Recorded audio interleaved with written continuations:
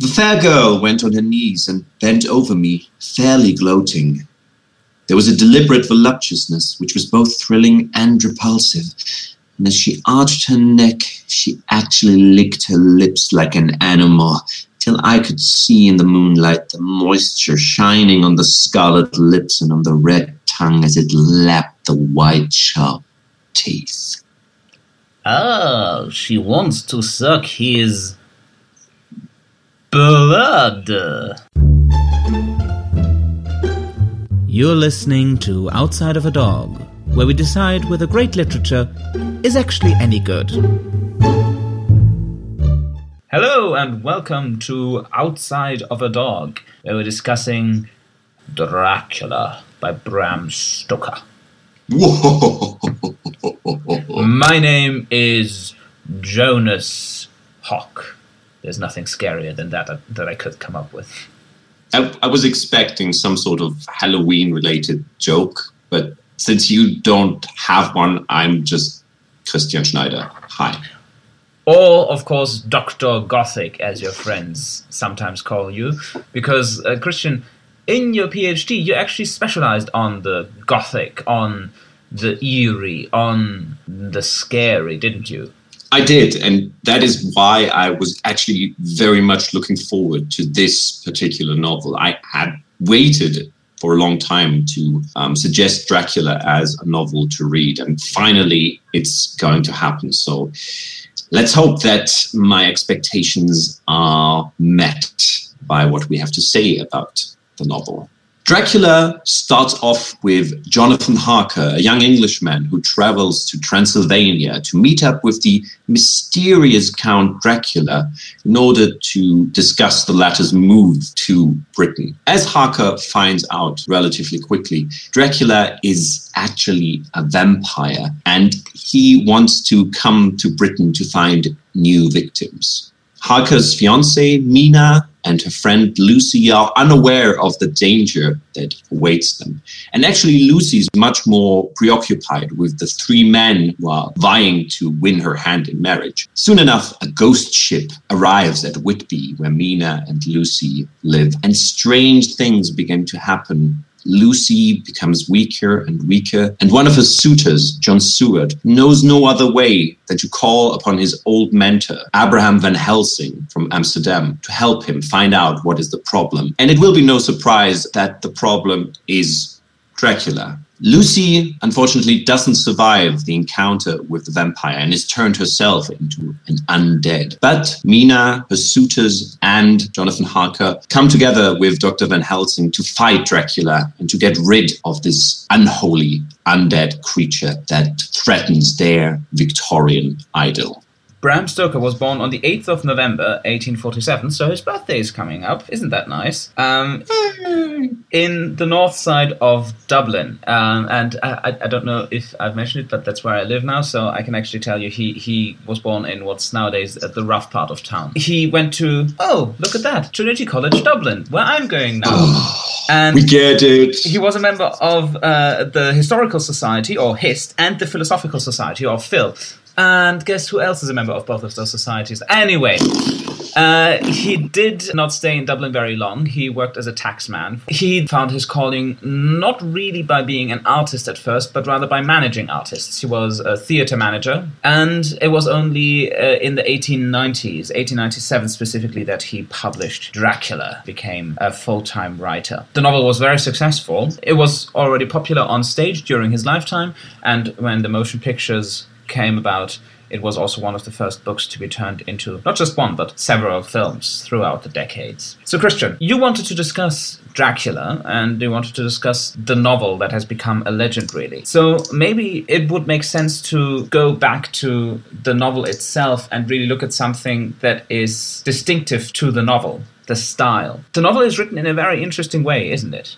It is, and many readers who don't know about that are kind of surprised when they first encounter the book. The novel is an epistolary novel. It is composed of letters, of diary entries, of newspaper articles, so it's kind of pieced together from different perspectives. And I think on the one hand, that is surprising because you expect this horror story not to be so documentary, not to be so much about collecting evidence for what is going on. On the other hand, that is actually something that's typical for Gothic fiction. Gothic fiction often has this trope of the manuscript or of these different fragments working together. And the effect sometimes is exactly this notion that this actually happened and we can tell you and there's evidence. But on the other hand, I think it also adds that you can never be entirely sure. If you have different perspectives, then there is never one coherent perspective that really tells you what's going on.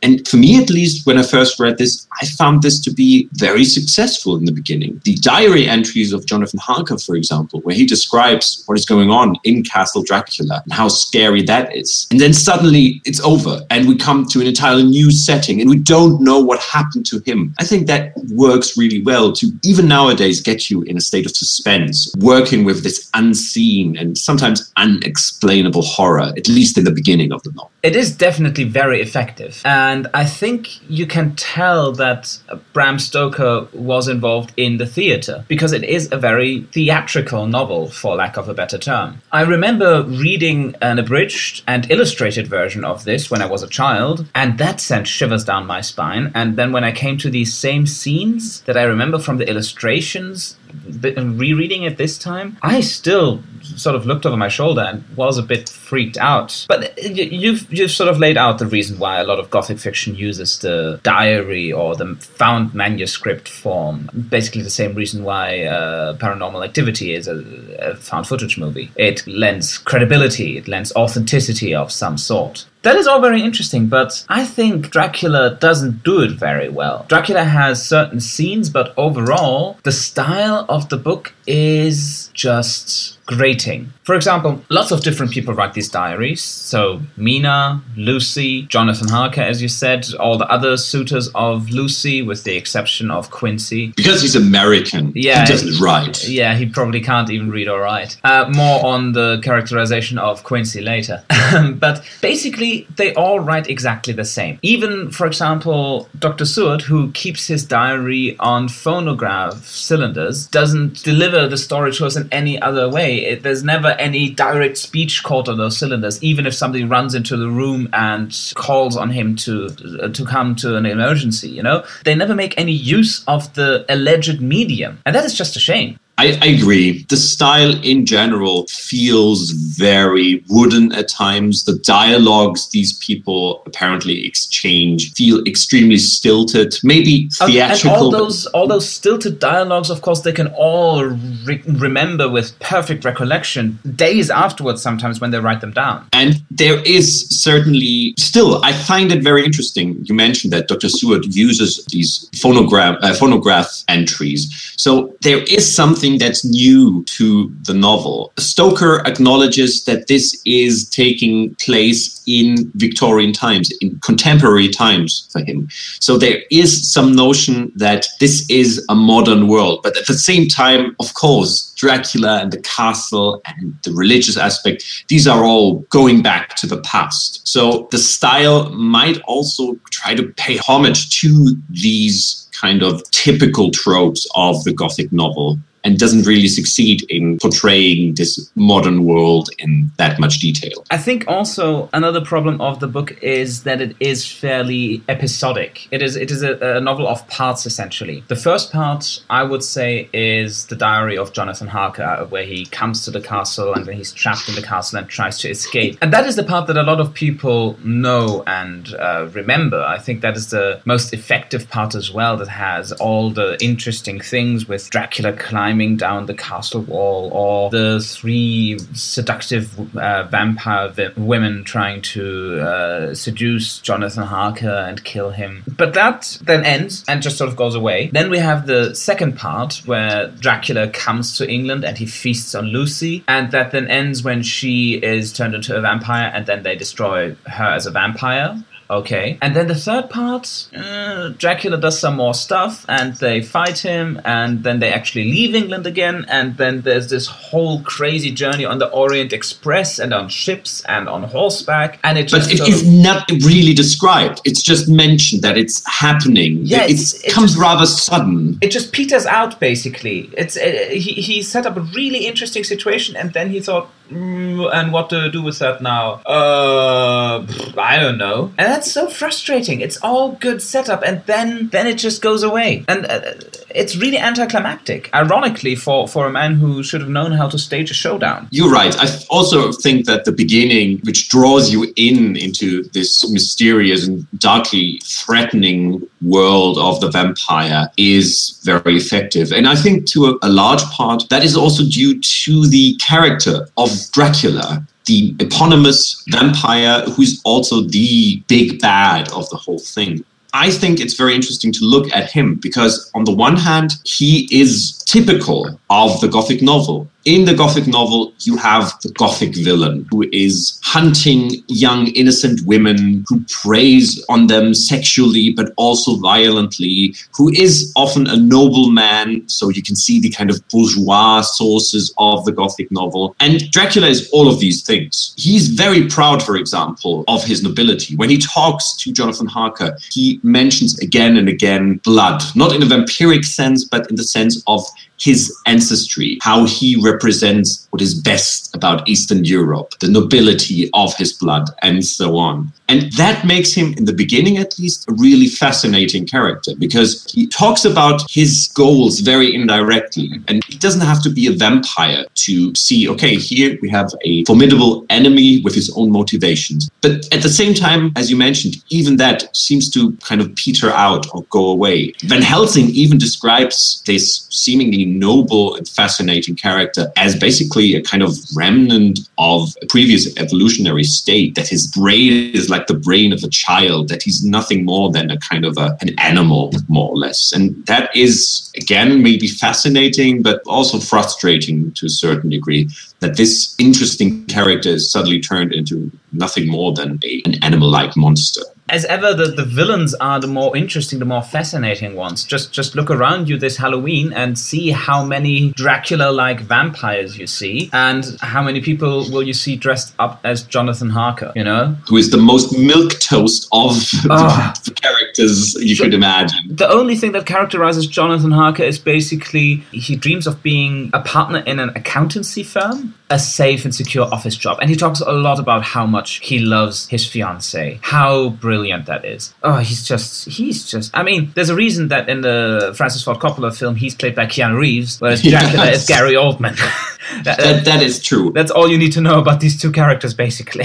Although, to a certain degree, and that brings me to kind of my pet theory about Dracula, to a certain degree, you get the feeling that maybe that is supposed to be that way. For example, in that scene we read in the beginning where Jonathan Harker is seduced by these vampire brides, there is a lot of talk of how passive he is, and there's a lot of mentioning of his eyelashes. So he is described in a way that might rather be reminiscent of a woman that is seduced by the evil machinations of some Gothic villain. And many of the male characters in the novel are described as being very emotional. They cry a lot. They have nervous breakdowns. And that is interesting because the Victorian image of the gentleman was a much more rugged and manly one. And it's not quite clear whether Stoker is criticizing that or whether he unwittingly paints a picture of men in crisis. And I mean, that also fits the depiction of women in the novel, which is in itself very fascinating, and I think sometimes fascinating despite Bram Stoker's best intentions. There was a lot of anxiety about masculinity at the time. People were really worried that men weren't proper men anymore. And corresponding to that, there was a fear that women weren't proper women anymore, that women were trying to take over and become something that they were not supposed to be. The new woman was this spectre, really, that people were quite frightened of, or some people were quite in favor of the new woman. But Bram Stoker definitely was not. So let's come to the depiction of women. As you said, fascinating sometimes despite Bram Stoker's best intentions. I would say his intentions with regards to the female characters are fairly clear. He wanted to show that women should stay in their place, should not try to get things that are not theirs, and that they should basically just be good old-fashioned damsels. Isn't that right? Yes and no. I think for the large part, you're right. There are two main female characters, if we don't count Lucy's mother and the horrible vampire brides. There is Mina, who's the good woman, and there's Lucy, who's the bad woman. Oh, yes, and she's so bad. No, we should maybe say she's a nasty woman. A nasty woman, definitely. And there's some bad hombres in London about. Well, but actually also some good hombres who all propose to her. That is actually a surprisingly funny idea that 3 men propose to Lucy in the span of an afternoon, and they all sort of stick around for the whole of the novel. So Dr. Seward, Quincy, the Texan, and her eventual fiancé, Arthur, all propose to her, and she is quite amused by that, and she's very coquettish, you could say, and she says, oh, it is such a shame that I had to refuse them, and she even gives Quincy a kiss, even though she just refused him, so that basically marks her for death immediately, isn't it? Like, she gave a man who she had just rejected a kiss, so she has to die because she is a Jezebel. Exactly. She even talks about, why can't I marry all 3 of them? And in the Victorian model of the angel in the house, that is something that is horrible. And at that point, she actually mentions the new woman as well. She will say, probably the new woman will just do away with all those restrictions on marriage and ask the men herself if she will get married anyway. And that is just, Bram, it's really on the nose. Your misogyny is showing. Please stop it. And Lucy, as you said, she gets punished. She's turned into a vampire. A female vampire is mainly marked by their obvious sexuality, more of which later. And in the end, she is killed. And that killing is probably the most misogynistic thing you could imagine, because she's killed by her erstwhile fiancé with a stake through the heart. And that scene is basically described like a rape. He's basically raping her in order to put her back into her place. And then it is explicitly mentioned, he drives the mercy-bringing stake into her. It's, again, really not a subtle thing. And when that finally has happened, she looks angelic again, not the femme fatale who had red lips. Now she looks at peace, but of course she's also dead. So, and you see, that scene is a great example for why I think Dracula really has a lot of potential for adaptations, because it is described, and then she looked angelic again, then we cut off the head and filled the mouth with garlic. And I can just imagine a film could go in and really make the most of that one sentence and really show how gruesome these men are and how bloody, literally, the business is, and really make you feel queasy about that, whereas the author didn't. Again, I think Bram Stoker sometimes didn't know what kinds of things he was actually writing about. And I think that's also true for the good woman character, Mina. Because Mina is, on the one hand, this very homebound woman. She's waiting patiently for Jonathan to come home. She helps the man and basically says, I will sacrifice everything for you. And the men constantly mention how wonderful she is, how great she is. They're basically just as much in love with her as they are in love with Lucy. The only difference is Mina is an entirely unsexualized character. She's the angel, the woman to look up to. But at the same time, Mina is surprisingly very much like the new woman that Bram Stoker seems to hate so much. She is very resourceful. She works on her own. She helps the men by doing basically male work. I think Mina is not as unambiguously good or unambiguously conservative as you might think. Though I think that is based on a false dichotomy that people thought the new woman was all bad or all good, because a lot of people advocating the new woman, including many women, said that the new woman should be chaste and should be pure. And the idea of the new woman was not necessarily related to sexual liberation. Even a lot of people who were against, for example, women's suffrage were very much in favor of a woman working to support her husband, help their husband running the household. So I think, yes, Mina has a couple of aspects of the new woman as well, but she's still very much the good woman. Maybe we shouldn't so much talk about the dichotomy because the new and the old woman, but the good and the bad woman in Bram Stoker's view. That is certainly true. Yes. That is certainly true. An interesting point about women in the novel, though, is who is the central character? Not who has the most lines, not who has the most scenes devoted to them, but who is the one character who ties the whole story together, the one character who interacts with everybody in the story. It's Lucy. It's Lucy, right. Lucy is the only one who interacts with everyone. So it's a novel centered around a woman, but in a very misogynistic way. It's centered around a woman, and it's all about the destruction of this woman, at least the first half of it. Then the second half is about avenging her. And the second half is all about Mina, because Mina is almost the next victim of the vampire, and she's also the one at the center. So the men do things, but they're also doing things just for her. And let's be honest, the three suitors, for example, they are not great characters either. I mean, Quincy is Texan and Seward is a doctor, but they are very interchangeable. Yes. Especially Quincy, for example, we never hear anything from his point of view. He doesn't write a diary. And as you said, he's Texan. At one point, he sees a bat and his first instinct is, I guess I'll shoot it. So that's what he's like. Dr. Van Helsing, probably the only other memorable character, but he's horrible. He speaks horrible English. If Bram Stoker thought that German-speaking or Dutch-speaking people who spent a lot of time at university in Britain talk like that, I am offended at that. He basically speaks like Yoda. A bit, but he speaks in a very flowery way as well, even though he says things like, let's cut off her head and stuff it with garlic. Well, he is Dutch, the Dutch and the tulips, you know.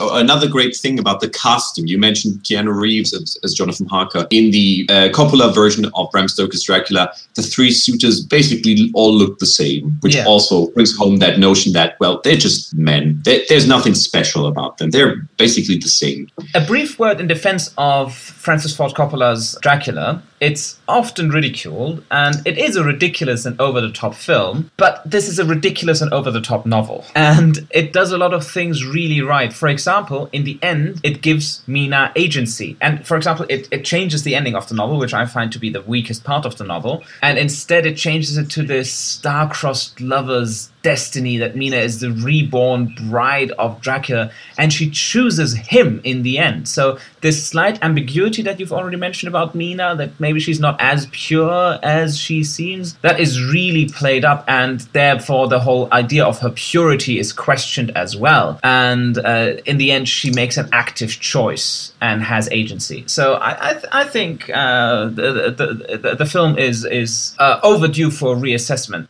It still has green fog. That is inexcusable. It has green fog. But you're right. It does many of the things the novel does as well and brings them to the forefront while focusing on other things that are hidden behind it. And with Mina and the men that surround her, there's actually the moment where I think my pet theory becomes clearest, where you think, okay, maybe Bram Stoker is kind of aware that there's another story behind what he's telling, another story behind the Victorian primness. And that is when they talk about how Dracula can be beaten, how he's just a child, how they've just saved Lucy and now they're in the offensive and they can do whatever they want to. And that happens is Dracula invades their home base and forces Mina to drink his blood in a very weird but also fascinating scene where he's basically the mother giving milk/blood to the baby Mina. And I think that is a very nice contrast, that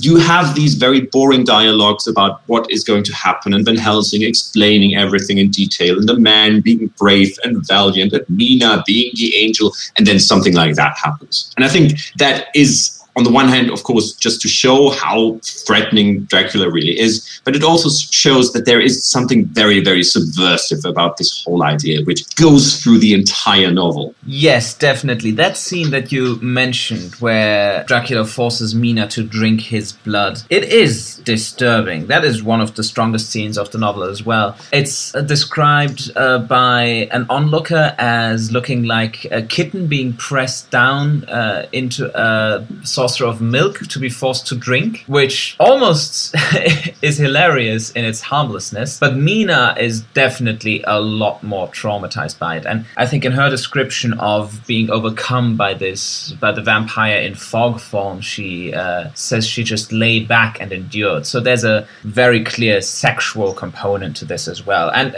let's talk about sex. Baby. Let's talk about sex in the novel because it comes up a lot. We've talked about the role of women. But... Come.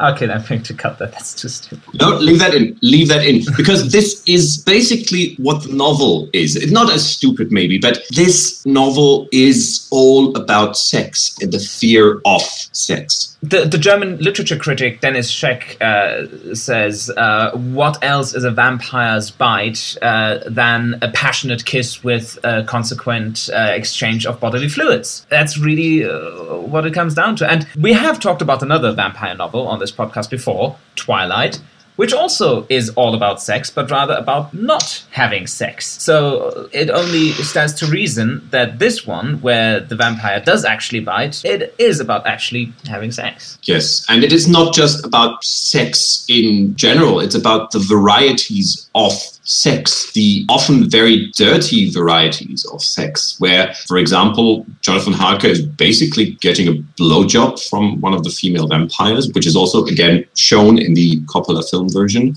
where Lucy is kind of implied to be potentially open for group sex with all of the suitors. And there is even a bit more to that because all of the suitors give blood to her. And Dr. Stewart even mentions that in a way, this is a kind of marriage they all have with her now, and they shouldn't tell Arthur about it because he wouldn't understand. It's basically a sanguine gangbang. It is interesting, and it really shatters our perception of the Victorians as all stuffy and bound up. Of course they had sex, and of course sex was a thing. And even though maybe the popular perception was, oh, this is dirty, you shouldn't do it, I bet Bram Stoker knew what he was doing when he put all those sexy scenes into his novel. And he knew that people would say, oh, have you read the new Stoker novel? Oh, it's really interesting. Oh, that's this. Oh, I mean, it's dreadful, of course, but you should read it. This is sex and violence. The man was, after all, an entertainer. He knew sex and crime sells. I mean, Stoker is certainly not alone. The whole end of the 19th century saw a rise of Gothic potboilers, basically. Some of them more literary, some of them less literary.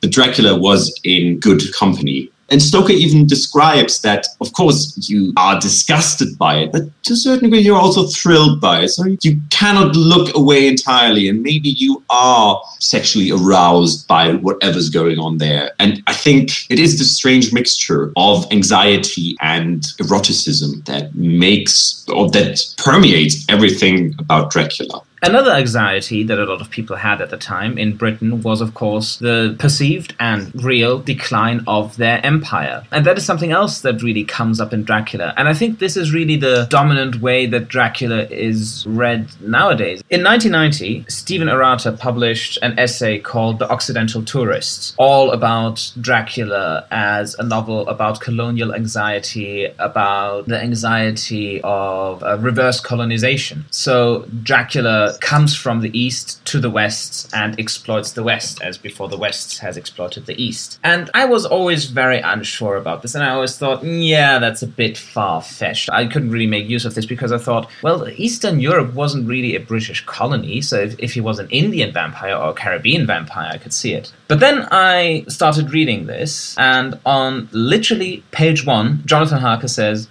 the impression I had was that we were leaving the west and entering the east. And that's in Hungary.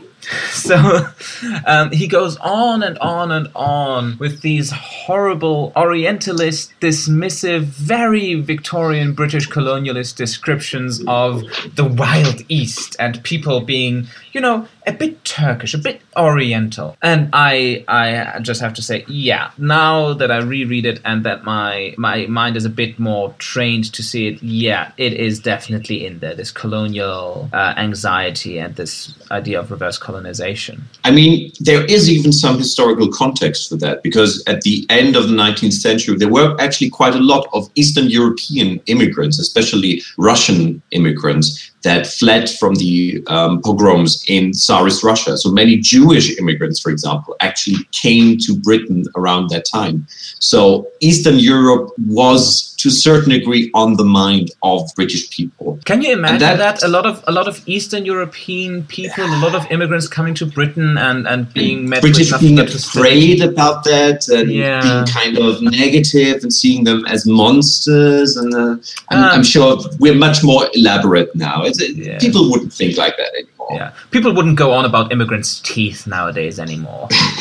It's also the context of the Jack the Ripper killings, of course, which struck fear into people's hearts that you weren't safe in London, in this bastion of civilization.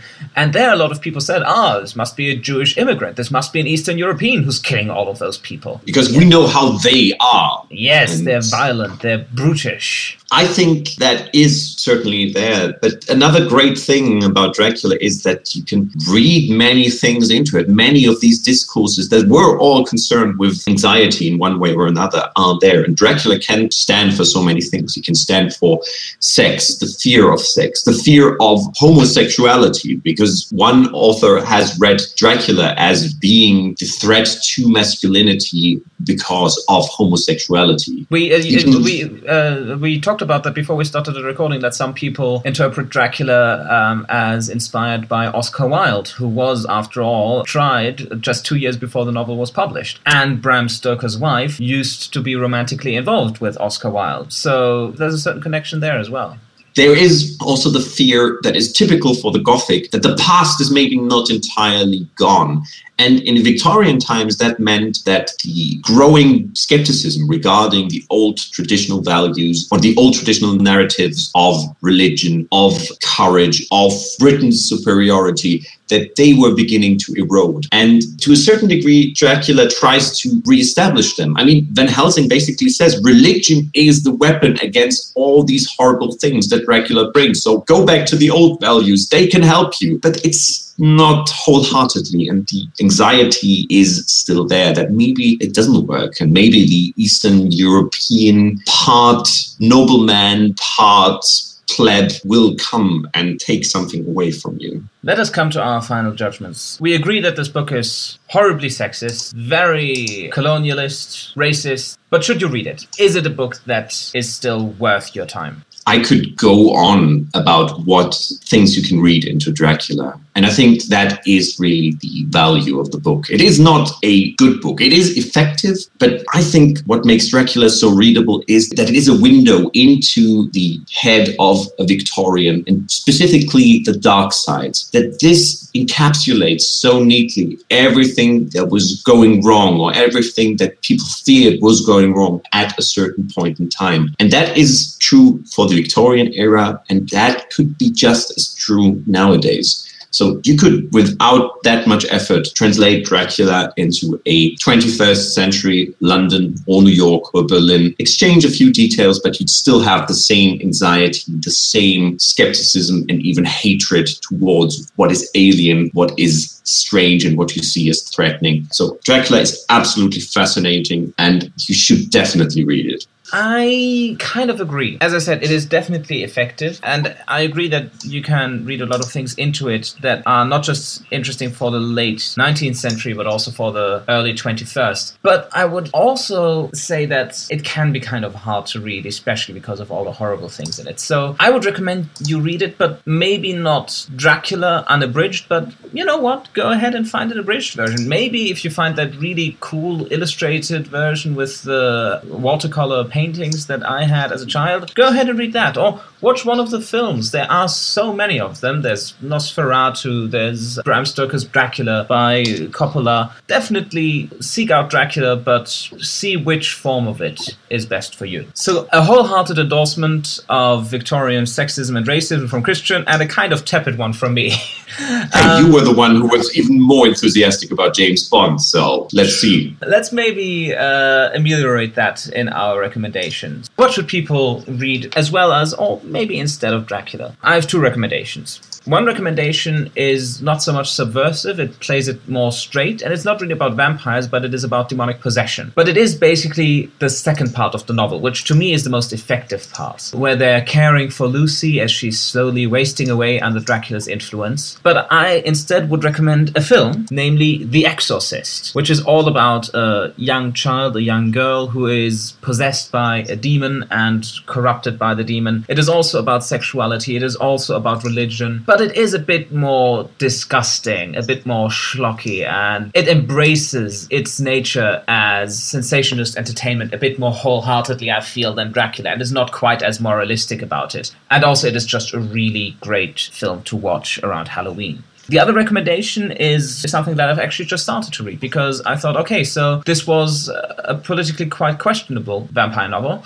Surely people have written better ones. And I came across a list, and on that list I chose Octavia Butler's Fledgling, which is a quite subversive vampire novel.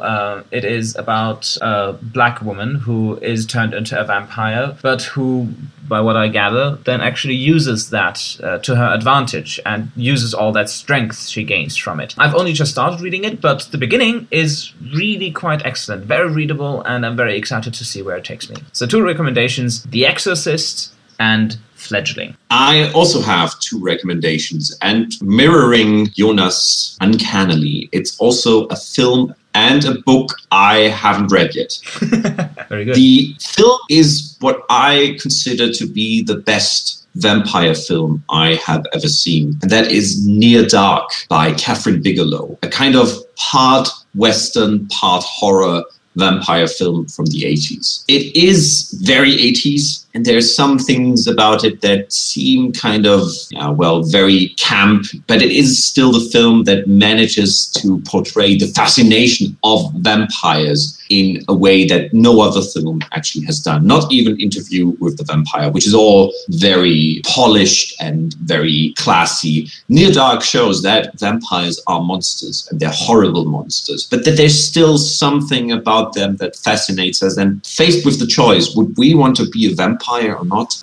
The film says it's better not to be a vampire, but it still acknowledges that there is something wonderful about the idea. Somehow in our dark hearts, we would like to be a vampire. So Near Dark, my film recommendation. It's interesting. We have now recommended Mark Kermode's, the film critic Mark Kermode's favorite film, The Exorcist, and the film that he went to watch when he went on his first date with his wife. So this is the Mark Kermode tribute episode of Outside of a Dog. And the book I haven't read yet is a book that I've often seen mentioned as one of the best, but not best known vampire novels out there. And that is The Delicate Dependency by Michael Talbot, which is also a Victorian vampire novel. At least it takes place in Victorian London. But apparently it is much more subtle and much more interesting in portraying vampirism. So I have tried to get hold of a copy for quite a while now. And I think I just have to do what you usually do when you want to read a book and buy the damn thing. So I'm kind of looking forward to reading that,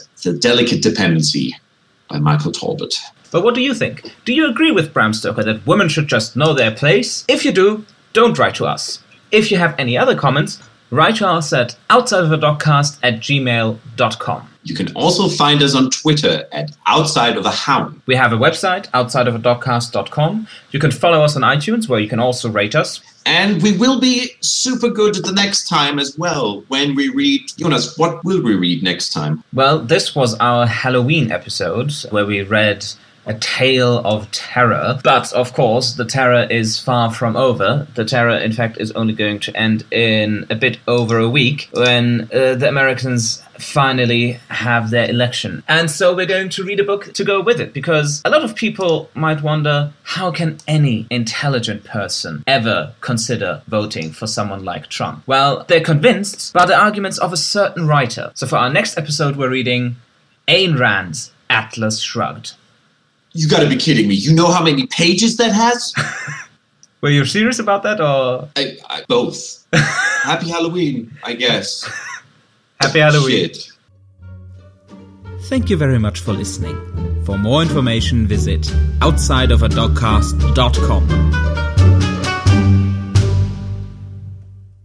What?